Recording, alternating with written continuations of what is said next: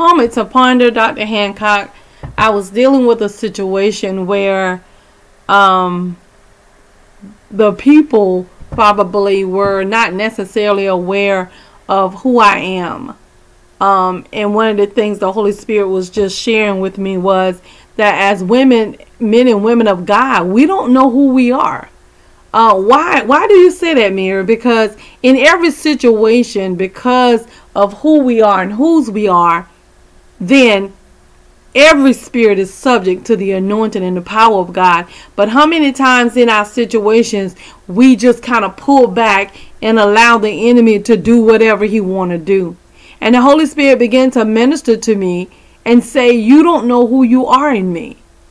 And he said, because everything, all bets are off, because you are mine and because the Holy Spirit lives within you.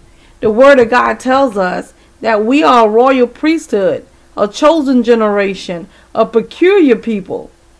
And we got to believe what God say. Otherwise, the enemy is going to come in. It's such strongholds. You guys, the powers of the air, I'm telling you, they are there. And when you open up your spiritual ears and spiritual eyes to hear what God is saying, you're going to begin to uncover the enemy in your life. And you're going to begin to know that, you know what, when I am in God and I'm under the umbrella of the Almighty, there is nothing the enemy can do for you, and there's nothing he can do about it. But make that declaration. Understand who you are and understand whose you are, because when you begin to understand and when you begin to apply the power and when you begin to speak the very words that God has already spoken over you, I'm telling you, it's going to change everything. Don't let nobody make you step back. The Holy Spirit is going out in front of you, and the power of the Lord rests upon you. And this is the confidence that we have in Him,